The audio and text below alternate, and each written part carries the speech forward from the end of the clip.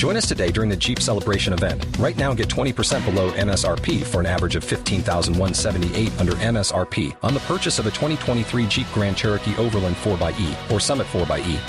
Not compatible with lease offers or with any other consumer incentive offers. $15,178 average based on 20% below average MSRP from all 2023 Grand Cherokee Overland 4xE and Summit 4xE models in dealer stock. Residency restrictions apply. Take retail delivery from dealer stock by 4/1. Jeep is a registered trademark.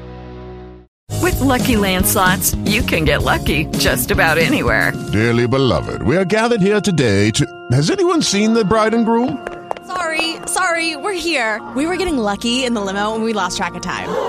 No, Lucky Land Casino, with cash prizes that add up quicker than a guest registry.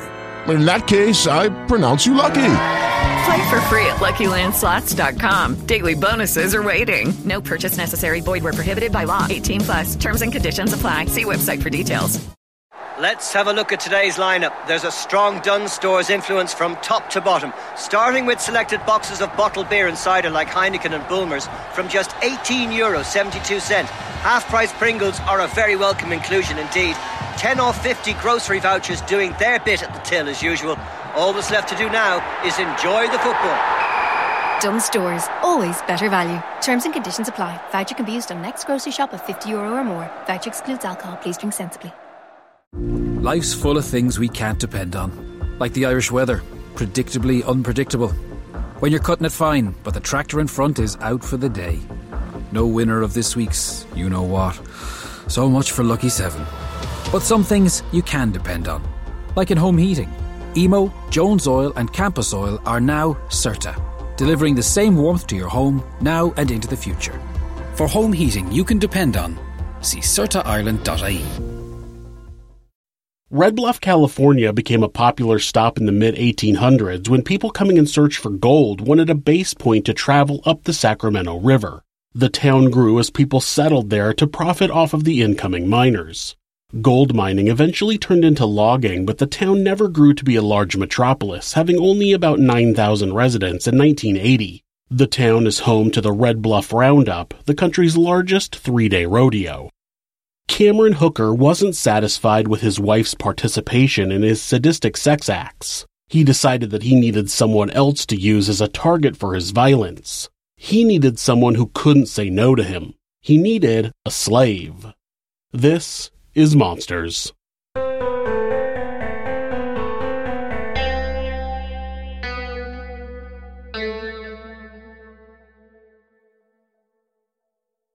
Cameron Hooker was born on November 5, 1953 in Alturas, California to Harold and Lorena Hooker. He had a younger brother named Dexter.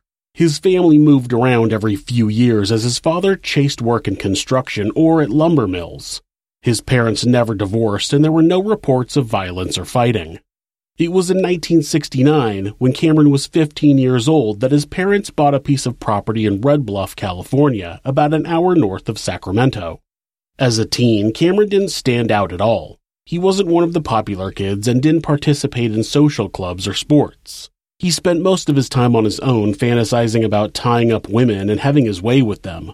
He obsessed about dominating over women and having her act as his obedient slave. After graduation, Cameron got a job at a local lumber mill, but his work life wasn't much different than his school life. He didn't really engage with his coworkers. He mainly kept to himself and used his time at the milling machines to daydream about BDSM, which stands for bondage, discipline, and sadomasochism. It wasn't until someone introduced him to a woman named Janice in April of 1973 that he finally had someone to carry out his daydreams with. Janice Lashy, who went by Jan, was born in February of 1958 in Los Gatos, California, just south of San Francisco. Her family had moved up to Red Bluff when she was young and she was attending high school there. She was 15 years old and Cameron was 19. Her youth came with a naivety that was perfect for Cameron. He treated her well and got her attached to him before bringing up his interest in bondage. He asked her if he could tie her up in a tree and she agreed because she didn't want to lose him. Cameron took Jan out to the woods and tied her up by her wrists in a tree. She said it was painful, but afterward he treated her with a lot of love and care, which she enjoyed. He never did anything she didn't want to do, and though she didn't like any of it, she continued in order to keep him happy. She would agree to go out into the woods and let him tie her up 2 to 3 times a month. He gradually escalated the sessions to involve whipping and even tying her up and dunking her in the water. Helpless and unable to breathe, she knew she didn't like what he was doing, but besides these few times, the rest of the time he was the nicest guy she'd ever met. She endured these punishments to have the nice guy the rest of the time. Jan wanted to make sure Cameron was in as much love with her as she was with him, so she lied and told him she was pregnant. To her pleasant surprise, he asked her to marry him. During his testimony at trial, Cameron would describe the pregnancy and then say, quote, "The pregnancy turned out to be false," end quote. She would eventually tell him in 1979 that she lied, and she claimed that he told her that he knew. He also explained on the stand that Jan enjoyed the BDSM, which wasn't true at all. Cameron and Janice were married on January 18, 1975 in Reno, Nevada. Jan's parents gave her permission and, at 16 years old, she dropped out of school. They moved into a rented house in Red Bluff, and based on all outward appearances, they were a normal young couple. Inside, Cameron was continuing to escalate his painful sessions. He began choking Jan until she passed out, and when they had a fight, he became violent and threatened to kill her. When he started strapping a sealed-up gas mask to her face, she finally had enough of her husband's desire to hurt her. Cameron told Jan that they should bring in another woman to use as a sort of pain surrogate. If you need a name for your metal band, you can thank me in the comments for that one. Jan agreed, and Cameron started trying to find out exactly how to find said surrogate. At first, he considered placing an ad in the back of one of the underground papers that he read, but that would cost money and only attract someone temporarily. The only way to really have a permanent slave would be to kidnap her. He made a deal that Jan could have a baby if he could kidnap a slave girl, and she agreed. The deal was that Cameron was not allowed to have sex with the woman. He was only supposed to carry out his sadistic acts on her and have sex with Jan. The couple moved into a new rental house on Oak Street in Red Bluff. It was a small house, but it had a basement that would be perfect for what Cameron had in mind. He got to work using scrap wood from the lumber mill and constructed a table he dubbed the Rack, which had eye bolts in it so the slave could be handcuffed to the device. Also, he built what would become known as the head box. It was a heavy double-walled box with large metal hinges that went over a person's head and could be locked shut. Cameron and Jan had their first child, a daughter named Charity, in the fall of 1976. Jan was thrilled, but Cameron was still searching for his slave girl. It took almost a year, but Cameron got his wish on May 19, 1977. After work, he went home, loaded his wife and daughter into his car, and they went out for a drive. They were on the prowl for someone to become a slave for Cameron. This is a common tactic for a kidnapper and/or rapist who has a wife or a girlfriend who is willing to participate in their evil deeds. A hitchhiker is much more willing to get into a car with a couple before they get into a car with just some lone guy. Now add a baby to that mix, and the person hitching a ride will have no hesitation hopping in the car. This is exactly how Colleen Stan felt when she hopped into the car of a young family as she was hitchhiking on the overpass over I-5 that evening. A car with a family and a baby couldn't be a threat, so she accepted the ride. Unfortunately, she would soon be locked in a basement with a crazy man torturing her. Colleen Martin was born on December 31st, 1956 in Riverside, California, to Jack and Evelyn Martin. She had 2 younger sisters, Janice and Bonnie Sue, and her parents divorced not long after the youngest of the 3 was born. After the divorce, both parents stayed close, so the children had relationships with both of them. Both her father and mother eventually remarried, giving Colleen 2 half-sisters and a half-brother. Colleen was described as a creative, dreamy youth who wrote poetry and made gifts for people. In a story that kind of mirrored Janice Hooker's, Colleen dropped out of high school at 16 and got married in Carson City, Nevada, with her father's permission. The marriage, which took place on December 12, 1973, was to a man named Tim Stan, who Colleen had only known for a couple of months. He was from Ohio, and the couple moved back there, but the marriage only lasted a year. They didn't get a divorce, but Colleen moved back to Riverside where she got her GED. Back in Riverside, she seemed to have trouble finding exactly what she was looking for in life. When she became friends with a woman named Alice Walsh, her boyfriend Bob, and their 2-year-old son Tomac, they all decided to make a major change and move to Eugene, Oregon.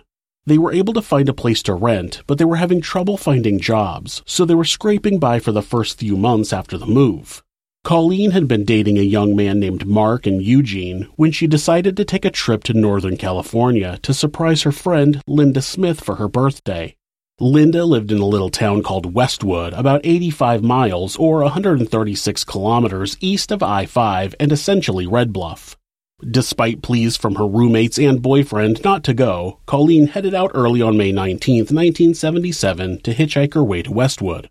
In the late 70s, a young woman hitchhiking alone was nothing new. If you didn't have a car or money for a bus ticket, the next best option was to make it to the freeway and stick your thumb up. She was first picked up by a man in a Porsche and only taken about 17 miles south on Interstate 5, but she figured it was better than nothing. Next, she was picked up by a semi-truck with 2 drivers. One was a man in his 40s who was driving, while the younger man in his 20s was in the back sleeping. They were going all the way to Southern California and would be able to drop her off in Red Bluff, where she'd need to head east on Highway 36. After a stop to drop off some of their load and then a quick lunch, they continued into California with the younger man driving. After entering California, they had to go through an inspection. They weren't supposed to pick up hitchhikers, so they had Colleen hide in the sleeper area. After they made it through the inspection station, the older man hopped into the back and started trying to kiss Colleen, but she pushed him away and jumped into the passenger seat up front. The older man didn't pursue the young woman and ended up falling asleep. The younger driver apologized to Colleen before eventually dropping her off at their agreed-upon destination. Now she just needed to make it from Red Bluff to Westwood, and she'd be able to make it to Linda's house before dark. She turned down a couple of rides she didn't feel comfortable with before a blue 1971 Dodge Colt pulled over and offered her a ride, which she took because obviously a young couple with a baby couldn't have any nefarious intent, right? As they headed east on Highway 36, she started feeling uncomfortable as Cameron started asking her questions. He asked her where she was from, how old she was, and if she was married. She told them she was from Eugene, she was 20 years old, and that she was married but was separated from her husband. Cameron was probably most interested when he asked Colleen where she was going, and the young woman told him she was going to surprise her friend for her birthday. Cameron asked, quote, "She doesn't know you're coming?" End quote, to which Colleen answered no. Now Cameron knew that Colleen wouldn't be missed if she didn't show up to her destination. Even better, she was separated from her husband, so she might not even have anyone in Eugene expecting her back. Here's a safety tip for when you're traveling. Don't give strangers details of your trip. If I had a nickel for every time my wife gave out information that a stranger didn't need, I'd have enough money to hire Liam Neeson to get her back when she's inevitably taken. During the ride, Cameron pulled over to get gas and Colleen got out to use the bathroom. When she got back in the car, she noticed there was a strange wooden box in the back seat with her. It wasn't there before. Just to make it clear, it was just Colleen and her belongings in the back seat before they stopped for gas. Jan was holding the baby on her lap in the front passenger seat. You know, the 70s. They hadn't really learned about car seats and child safety yet. There were little red flags starting to go up, but since she was so close to Westwood, she brushed them off and tried to relax. About 40 miles or 65 kilometers from her friend's house, Jan asked if it was okay if they made a quick stop to check out some ice caves. Highway 36 went across the Cascade Mountains, which could possibly have some year-round ice caves. Cameron turned off the highway and up a gravel road about a quarter mile. Colleen waited in the car as the man and the woman with the baby got out of the car and walked toward a creek. After a minute, Cameron jumped into the back seat with a butcher knife and pressed it against her neck. He handcuffed her hands behind her back and put a blindfold over her eyes. Colleen said that Cameron was shaking, but he still carried out the abduction with quick precision. He put a gag in her mouth and tightened the straps around her head. The last step would explain what the wooden box in the back seat was. He opened it up and placed it down over her head. As he locked it closed, it sealed around her neck and created a dark, silent prison, where she couldn't see, hear, or even smell what was going on around her. Cameron laid her down in the back seat and covered her with the sleeping bag she was traveling with. After Jan and the baby got back into the car, they went down the gravel road and headed down the highway back toward Red Bluff. They didn't go straight to their house on Oak Street, though. They stopped at some point and had a picnic. Cameron removed the head box and let Colleen sit up while they ate, but she was eventually recovered and taken to their home. Colleen was taken down to the basement and made to stand on a recreational cooler. She was up high enough that Cameron was able to lock one hand to a bolt in the ceiling while removing her clothes. Then he switched hands and removed the last of her clothes. Once she was fully naked, he locked her other hand to the ceiling and kicked the cooler out from under her. Pain shot through her arms as all of her weight hung from her wrists. Gradually, she began having difficulty breathing. This is actually a type of crucifixion, and over time, your body weight pulling you down causes your lungs to not be able to expand as far, causing difficulty breathing. Colleen was afraid that Cameron was going to rape her, but then he left and came back downstairs with Jan. The couple stripped off their clothes and began having sex on the table in front of Colleen. When the man saw that Colleen was tilting her head back so she could see underneath the blindfold, he jumped up, grabbed a whip, and snapped it across her back. He whipped her repeatedly, telling her to stop moving. She was finally able to force herself to stop flailing long enough for him to stop. Eventually, he put a smaller box under her feet. Not one that was big enough for her to stand on fully, but she could stand on her toes and get minor relief on her wrists. When the sadist was finished having sex with his wife, he put the cooler back under Colleen's feet and unhooked her from the ceiling. Then he led her into a crate. He locked her ankles to one side of the crate and then her wrists to the other. Then he put the head box back onto her.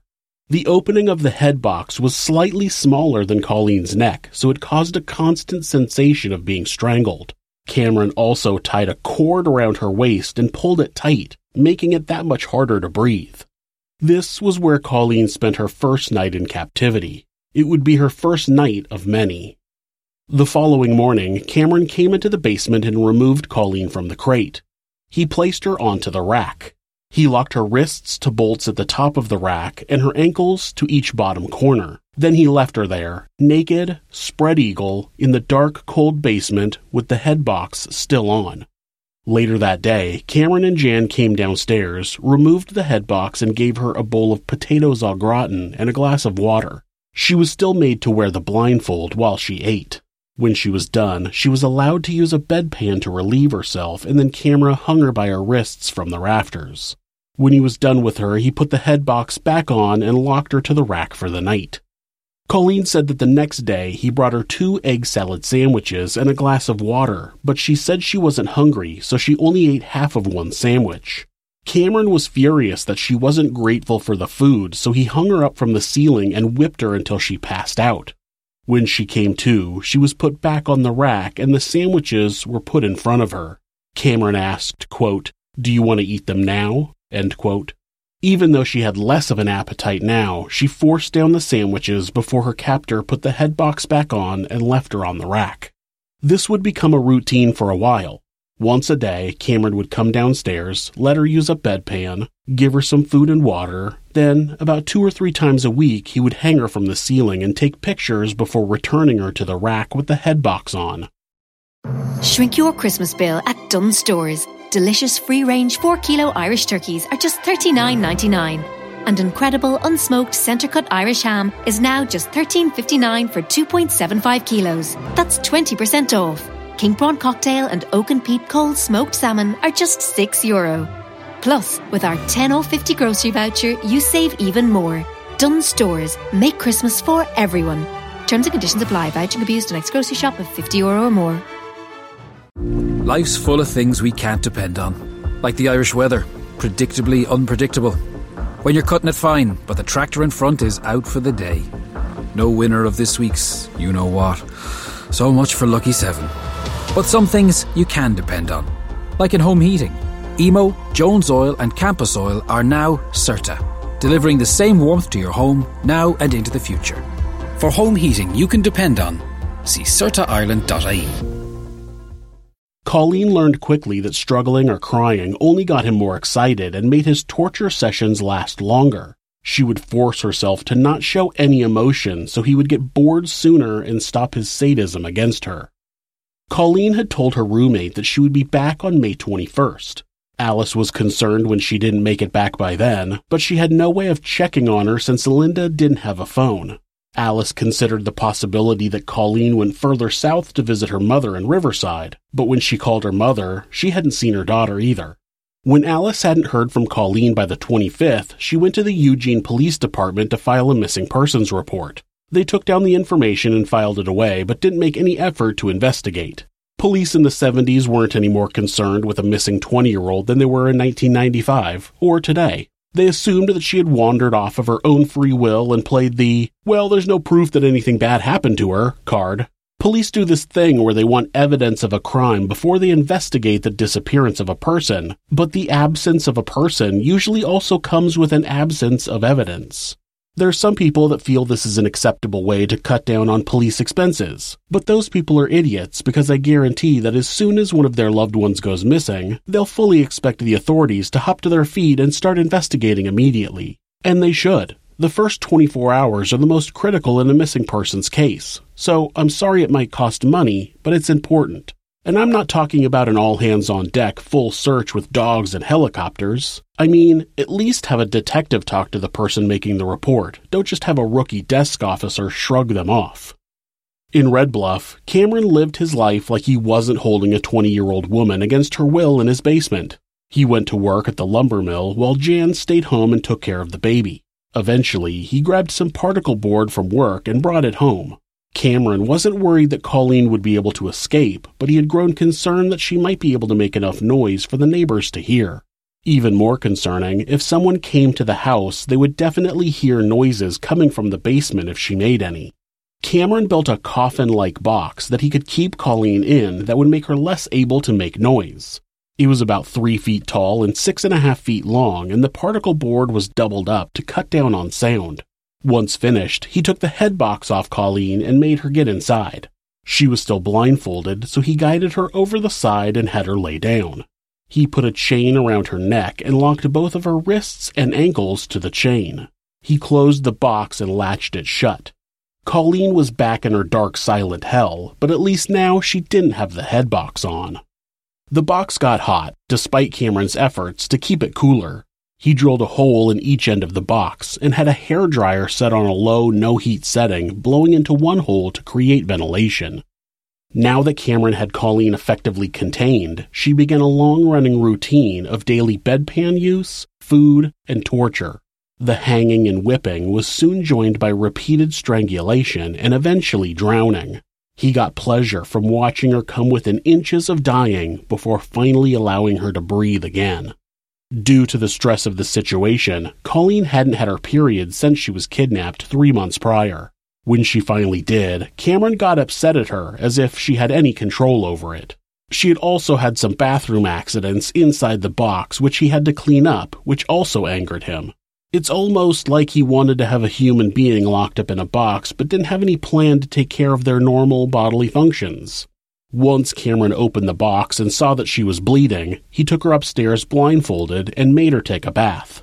Jan tried to brush her tangled and matted hair, but was unsuccessful, so she got a pair of scissors and cut Colleen's waist-length hair to above her shoulders. If Colleen thought this bath was an act of kindness, she would quickly be proven wrong. After she was done bathing, before the water was drained from the tub, Cameron put her on her stomach and hog-tied her. Her arms and legs were up behind her back, and a broom handle was placed under her legs. Cameron picked her up and placed her in the tub. The broom handle forced her legs to stay high, so her head was forced under water. Cameron would wait until she was thrashing in panic before using her hair to pull her face out of the water. He would allow her one breath before dropping her back down. He did this to her for 2 hours and then put her back in the box. Eventually, Cameron realized he could make money by using Colleen as free labor. He had her sand a large block of burl, which is a growth of deformed grain in a tree which can fetch a pretty penny. He also had her shell nuts and make macrame products. The hookers would sell them at a local flea market. From a legal standpoint, though, putting Colleen to work added another crime to their list of wrongs they had committed against her. Now, she was not only a kidnap and abuse victim, she was quite literally a slave. After 8 months of captivity, Colleen was still unsure of why she had been taken and what Cameron's long-term intentions were. Cameron himself wasn't sure what the answers to those questions were, but when he saw an article in one of the underground newspapers he read about having someone sign a slavery contract, he knew what he wanted to do. He rented a typewriter and Jan recreated the contract he saw in the article. He had her put Michael Powers as the slave master and Janet Powers as the witness. Then he used a stencil to add the letters in calligraphy to the top of the page that read slave contract. On January 25, 1978, Cameron went into the basement with his contract. Colleen was in a workshop area that Cameron had built under the stairs so she could work throughout the night on whatever project they had for her. He opened the door and for the first time since her car ride, Colleen saw the face of her abductor. She was allowed to take her blindfold off after she was put in the workshop, but was normally told to put it back on before she was removed. Cameron told Colleen that someone from the company was upstairs and he was demanding that she be registered. He said that they needed to officially make her his slave and handed her the article about slave contracts. To Colleen, she was reading an article about how more and more people in the United States were becoming slaves and she didn't want to believe it, but it was clearly being reported. As far as she knew, she was reading a perfectly reputable newspaper. When she was done reading, Cameron explained that the company was a network of slave traders who had found out he was keeping Colleen captive and was demanding that he register her. Jan, who was standing next to Cameron with a bandaged knee, told her she needed to sign a contract or else the company would take her with them. Cameron then handed her the contract. It said, "This indenture made the 25th day of January in the year of our Lord 1978, between Colleen Stan, hereafter known as slave, and Michael Powers, hereafter known as master, witnesseth that slave for and in consideration and in humble appreciation of such care and attention as master may choose to afford her, has given, granted, aligned, enfeoffed, and conveyed, and by these presents does give, grant, enfeoff, and convey unto master all of slave's body and each and every part thereof without reservation, every bit of her will as to all matters and things, and the entirety of her soul, together with all in singular, every privilege, advantage, and appurtenance to the same belongings or in any wise appertaining. Also, all the estate, right, title, interest, property, claims, ego, and id of slave in, of, and to the same and in, of, and to every part and parcel thereof, to have and to hold, all in singular, the above described body, will, soul, and premises, with all appurtenances thereof unto master and any of his assigns forever. It went on to list that the slave agreed to comply with the master, respect the master, maintain her female body parts, never cross her legs in the presence of the master, never wear underwear, and vow that her only source of pleasure will come from him. Oh, and of course, declare her everlasting unconditional dedication to serving him, obviously.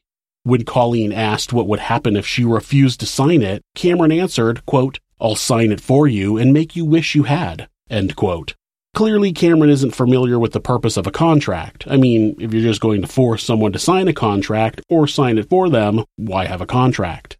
A contract signed due to threats or coercion isn't a valid contract. Of course, for Cameron, this was just a way to hold more power over Colleen. She now believed that the company was real and that she was now indentured to Cameron legally as his slave. He made Colleen put on a slave collar that he had made, telling her that the company required her to wear one. He explained that now he could allow her more freedom, but the company would be watching the house and monitoring the phones. If she tried to escape, the company would catch her and torture her. If she survived the torture, which was unlikely, she would be returned to him. Colleen set Cameron up to create even more fear when she asked what happened to Jan's knee. He told her that she used to be a slave who tried to escape. The company found her and tortured her until she was nearly dead. She was being held in a company facility, awaiting death when Cameron saw her and felt sorry for her, so he bought her. He said that her legs had been twisted during the torture and her knees are still affected by it. The truth was, Jan had recently had knee surgery. Colleen was told that her new slave name was K, just the letter K, and after a week, Cameron showed her a laminated card he claimed he received in the mail from the company that was her official slave registration. Though the story seemed far-fetched to most people, Colleen believed every word. She was young and had spent almost a year of sensory deprivation. Her brain was starved for information, and Colleen allowed this information to fill in the holes in her life where she had questions. To her, this story made sense and answered her questions of why she'd been taken. From that point on, Colleen was allowed to go upstairs at night and do chores. She cooked and cleaned and served both Cameron, who she called Master, and Jan, who she called Ma'am. She was allowed the use of the bathroom, but she had to kneel and ask permission before going. She was given a nightgown, but at any moment Cameron could yell, "Attention!" and Colleen would have to strip her nightgown off and stand on her tiptoes with her hands on the top of an arched doorway in the house. She was usually whipped as a punishment for something like not washing the dishes fast enough or not giving Jan a fork at dinner. In February of 1978, Jan wanted to test Cameron's love, so she suggested her husband bring Colleen up to their bedroom and have sex with her. She hoped that he would say no, but he jumped right up and ran to the basement like a giddy schoolboy. Once he brought his slave into their bed and began having sex with her, Jan got up and ran to the bathroom. She started throwing up, and Cameron followed her. Soon he put Colleen back in the box, and she wouldn't learn until much later what had actually happened. What she did know was that after that event, Jan became much more harsh with her. In April of 1978, the Hookers purchased an acre of land with a small mobile home on it. Cameron transported Colleen to the new house in the middle of the night, and once they were inside, he showed her where she would be staying. He had constructed an enclosed area in the frame underneath their waterbed. There was a removable panel at the end that she could use to crawl in and out of. Then a small set of stairs that went up to the bed were placed in front of the panel. The new house meant no close neighbors, but it also meant more yard work. Eventually, Colleen was allowed outside to do yard work and work in the garden. Colleen didn't mind the work, though, as it was nice to be outside in the fresh air, and fortunately, this house didn't have a suitable place for Cameron to hang her by her wrists. That all changed once Cameron completed the construction of a small shed on the property. This became Cameron's new torture house, where he would string Colleen up by her wrists, whip her, beat her, and burn her with matches. Over time, Cameron needed more and more punishment in order to be pleased. He built a stretcher, just like the medieval torture device. He strapped Colleen into it and pulled her body tight. This would cut off the blood supply to her hands and one time caused a dislocated shoulder. Since there was nowhere to hang her inside the trailer home, he built a large wooden X that he would strap Colleen to and use an electrical cord to shock her. Rape eventually became a regular part of Cameron's routine. As the pain increased, so did Colleen's freedom. By Colleen's third year of captivity, the Hookers had another daughter, Amber. Colleen would babysit the kids and make them meals. She was also allowed to go out running on her own. Cameron would tell her that she had 15 minutes, and if she wasn't back, he'd notify the company. Cameron had convinced Colleen that one of their neighbors was a member of the company.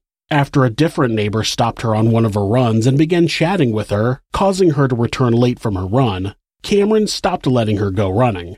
She was eventually allowed to go out shopping and went out dancing with Jan. Other times, Cameron would send Colleen out panhandling. Eventually, Jan was told she couldn't work overtime at her job, so she got Colleen a job there. Her paycheck went straight into Cameron's bank account. These are the times that most people question why she didn't escape. As soon as she was alone, she could have gone to the police and reported Cameron. But that's only the obvious answer in our world. It wasn't that easy in Colleen's world. Cameron had effectively broken her spirit. He had conditioned her to obey his commands, or else she would be punished. He had convinced her that she was being watched at all times. He would tell her stories about how other slaves tried to escape, but the company found them and tortured them to death. He told her a story about one woman who escaped and found a police officer, but the officer was a member of the company and he took her back to her slave master. As punishment, she had her arms and legs amputated, she was blinded, deafened, and had her tongue cut out. Then she was hung by her hair in the slave master's bedroom. These are unimaginable horrors for a young woman who doesn't know any better. Until you've experienced Colleen's world, you can't say what she should have done. She believed that any police officer could be a member of the company. She didn't know who she could trust, and someone could be waiting to hurt her at any turn. The only thing that she could be 100% sure of was that obeying Cameron would save her from getting punished. Pop quiz. What can you buy for $3.99? Not a latte, but for less than the cost of a cup of coffee, you can get all your favorite music ad-free. While other streaming services jack up their prices, Live One's membership is only $3.99 per month, and you can lock in that price for a full year. Join now to get the best deal in music with 0 ads, unlimited skips, and maximum audio quality. Get the music you love at a price that fits into your budget with Live One Plus. Check out liveone.com/bestmusic for details. Shrink your Christmas bill at Dunnes Stores. Delicious free-range 4-kilo Irish turkeys are just $39.99. And incredible unsmoked centre-cut Irish ham is now just $13.59 for 2.75 kilos. That's 20% off. King prawn cocktail and oak and peat cold smoked salmon are just €6. Plus, with our 10 off 50 grocery voucher, you save even more. Dunnes Stores. Make Christmas for everyone. Terms and conditions apply. Voucher can be used to next grocery shop of €50 or more. On August 6, 1980, the entire family went to Chico, California, where Colleen watched the kids as the hookers shopped. Cameron then allowed Colleen to call her family. He told her that if she said anything to them about him or the slave contract, he would cut off the call and punish her severely back at home. He made the call from a payphone at a gas station and handed the receiver to Colleen. Colleen's sister, Bonnie, answered the phone and was surprised to hear from her sister, but after she explained that she had been staying with some friends up north, Bonnie didn't seem suspicious on the phone. They chatted for a few minutes, and Cameron signaled that it was time to end the call. Colleen told her sister to tell the family she loved them and hung up. It turned out that Bonnie was suspicious. Once the call ended, Bonnie went to their dad's construction site and told him about the call. He shut the site down for the rest of the day so he could go home in case Colleen called again that day, but she didn't. He had the police trace the call, but all they got was the location of a gas station in Chico, which didn't help them. 3 months later, Colleen was allowed to write her family a few letters, and then she called them again on Christmas Eve. She was still only able to tell them small fragments about her life, but at least they knew that she was alive and seemingly healthy. On Christmas Day, Colleen was surprised to find out that the hookers had gotten her a present. She unwrapped the gift and found that they had gotten her a new sleeping bag. She had been laying on her sleeping bag inside the box ever since she was kidnapped, and over the past year she had been allowed to sleep in it in the back room. She had a chain around her neck that locked her to the toilet, but it was much more comfortable than the cramped box. 1980 to 1981 is what Colleen referred to as her year out. She was able to hang out outside and tend to the garden, go jogging, have a job, and talk to her family. But the relationship between her and Jan was not well, and Cameron knew it. He decided that he needed to put Colleen back in the box, but first he was going to let her visit her family. He told her that he had gotten permission from the company, but they would be closely watched. He had her say goodbye to the neighbors a week before they left, and then kept her hidden. That way, the neighbors would believe she left on her own to go back to live with her mother in Riverside. They were already under the impression that she was staying with them temporarily anyway. Colleen was hidden in the box for a week before Cameron let her out and gave her a test. He needed to test her loyalty before he could take her to see her family. He told her to kneel, and then he pulled out a shotgun and told her to put the barrel in her mouth. She did. Then he told her to pull the trigger. She didn't know if the gun was loaded or not. All she knew was that her best option was always to obey, so she pulled the trigger. Click. She passed the test. On March 20th, 1981, Cameron drove Colleen down to Riverside to visit her family. The story was that he was her fiancé, Mike, and that he was going to a computer convention in San Diego, so he was dropping her off for a visit. He would drop her off on Friday afternoon and pick her up the following afternoon. Cameron actually just stayed in a nearby motel that night. First, they stopped in Sacramento at a group of office buildings. Cameron told Colleen that this was the company's headquarters and they may want her to take a few tests. As she waited for him in the car, she wondered what kind of tests they might make her take. But as Cameron returned, he said she was lucky. They were too busy to see her and they could go. He handed her a small card that he said was a permit to carry money. He told her that if someone from the company caught her with money on her and not a permit, the punishment would be severe. While Colleen was at her father's house, her sisters and mother were all there. They didn't pry about her absence because it turned out that they all believed she was in a cult and they didn't want to push her away. Her loss of weight, her pale skin, her lack of communication, it was obvious to everyone that she was in a cult.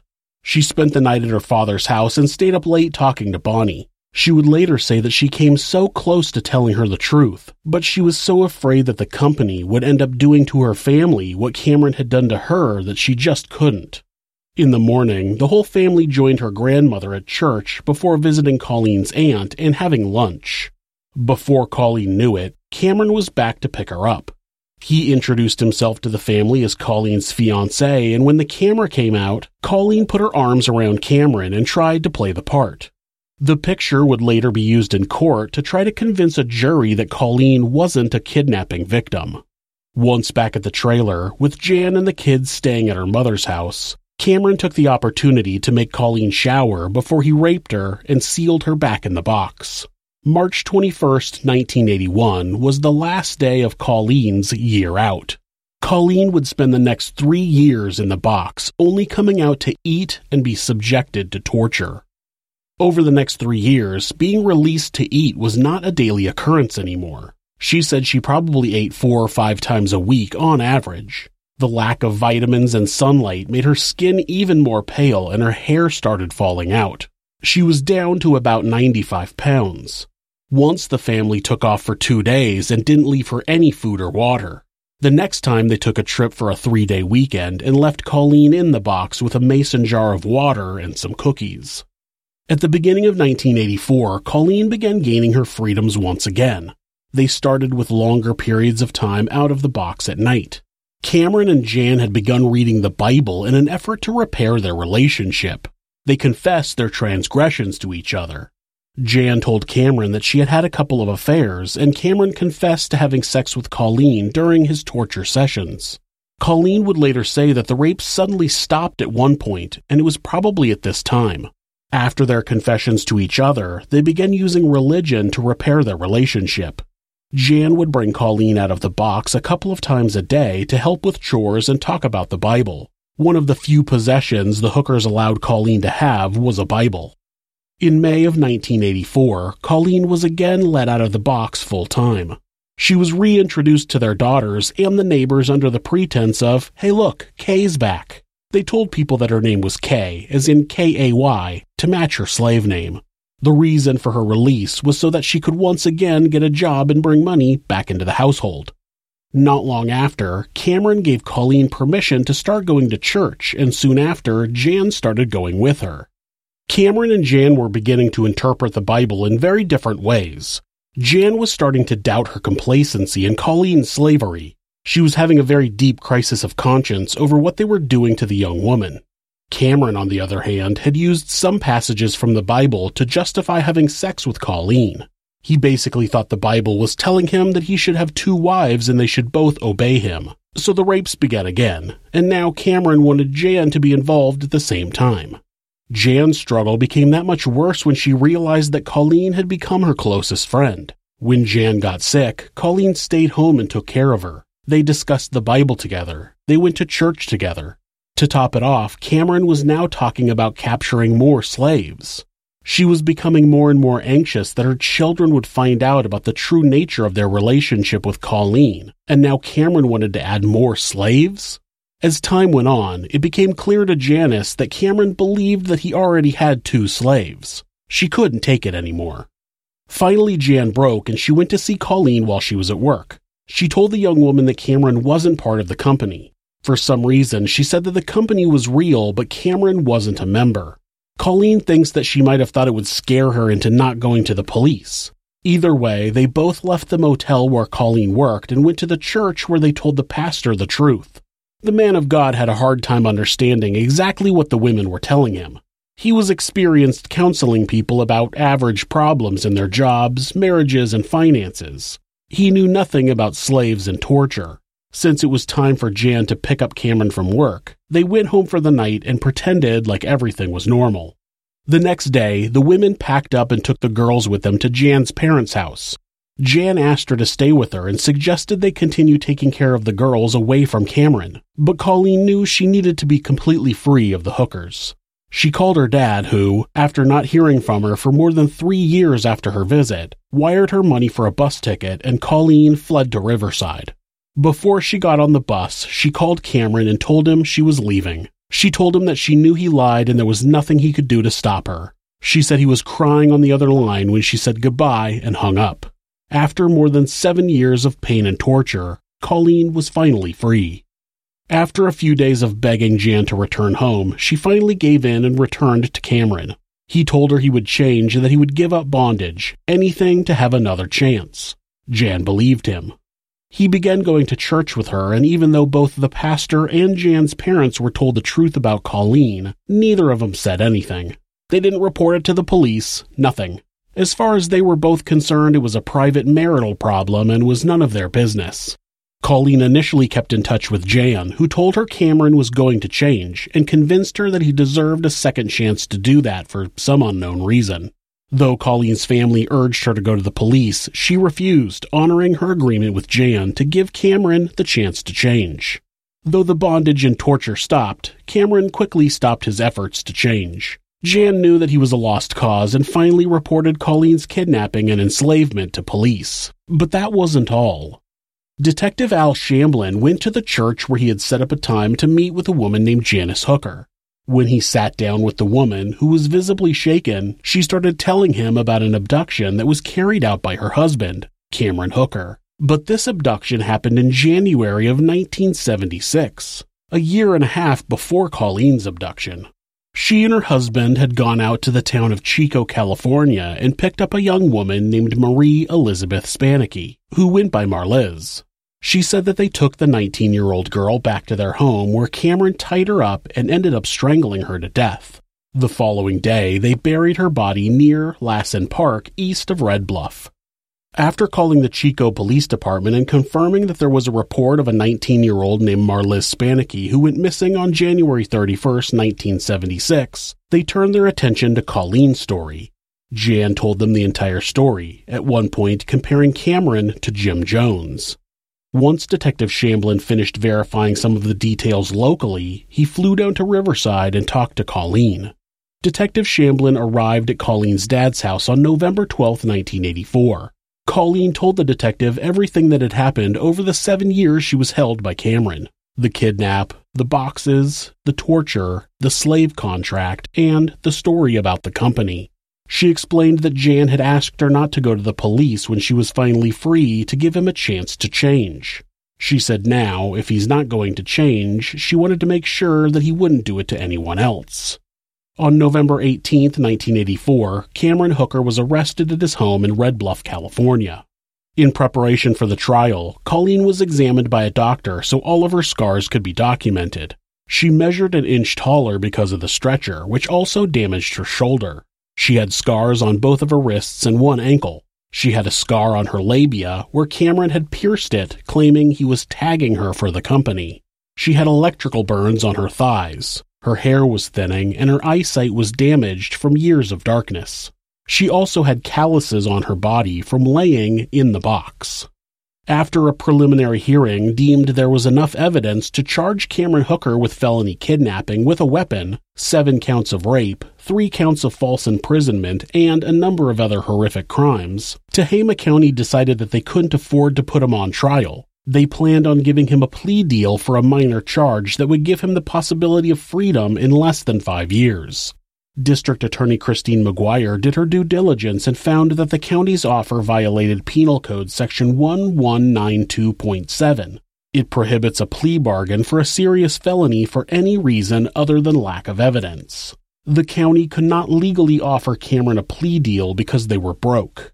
A few days later, the Assistant Attorney General of California called and made it clear that the county could not offer Cameron a plea deal.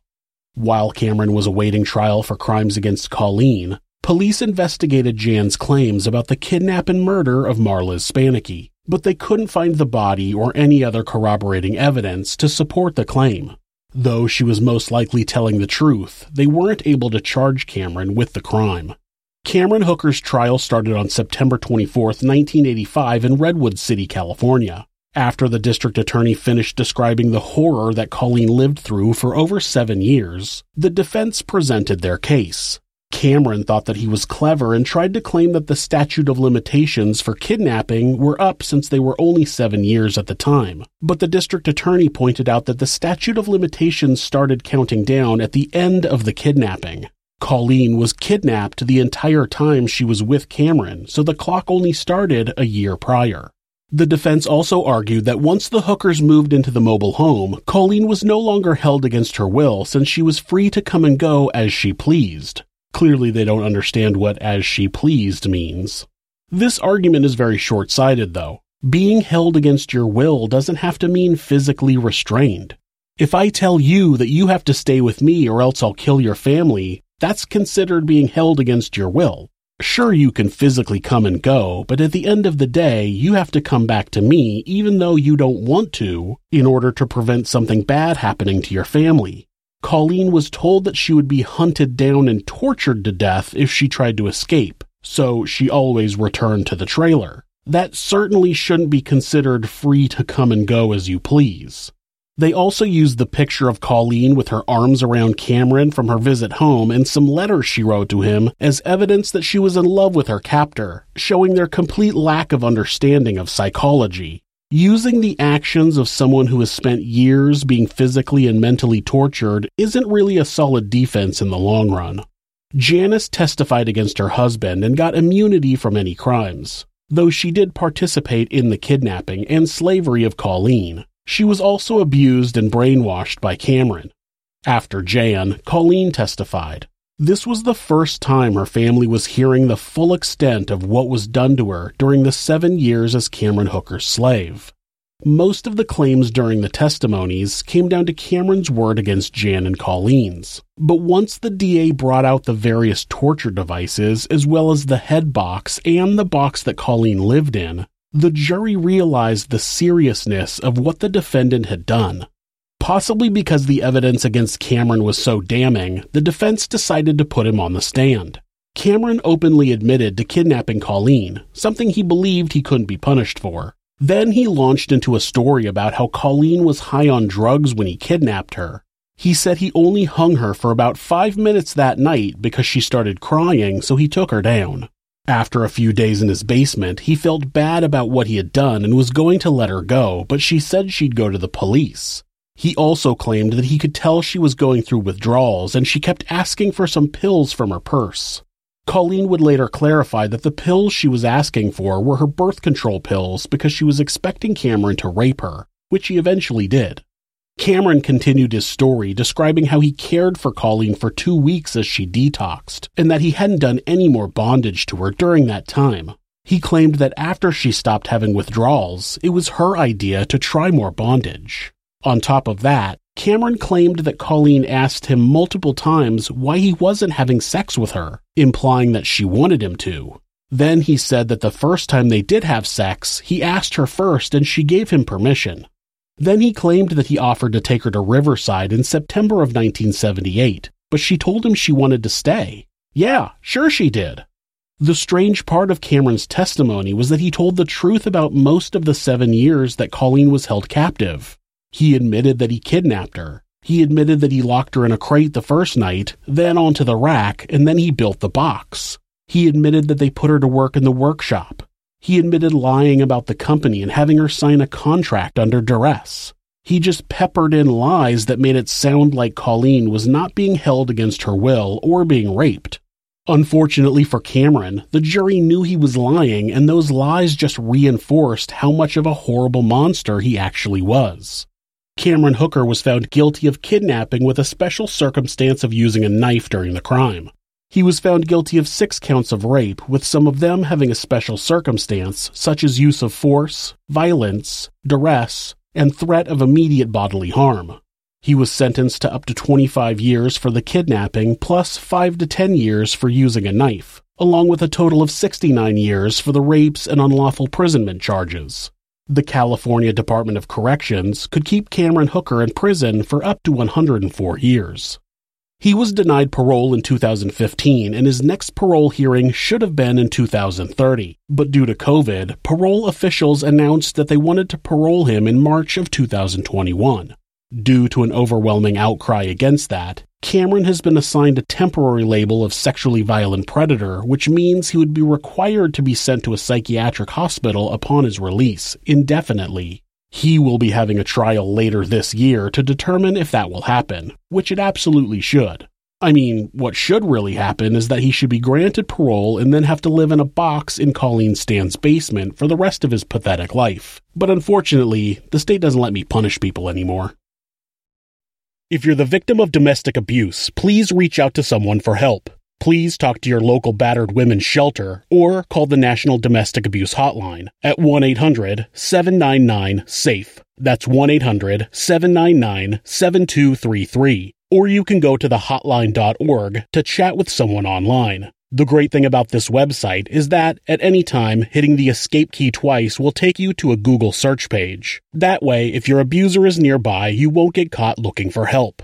If you're having feelings of harming yourself or someone else, or even just need someone to talk to, please contact your local mental health facility, call 911, or call Mental Health America, who operate the National Suicide Prevention Hotline at 1-800-273-TALK. That's 1-800-273-8255. They're available 24 hours a day, 7 days a week, and will talk to you about any mental health issue you might be facing.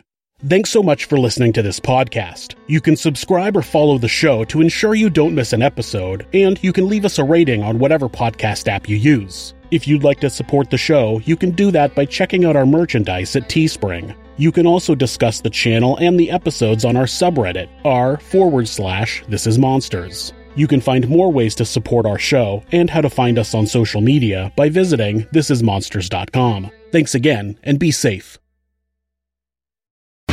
As prices keep creeping up, your entertainment budget doesn't have to take a hit.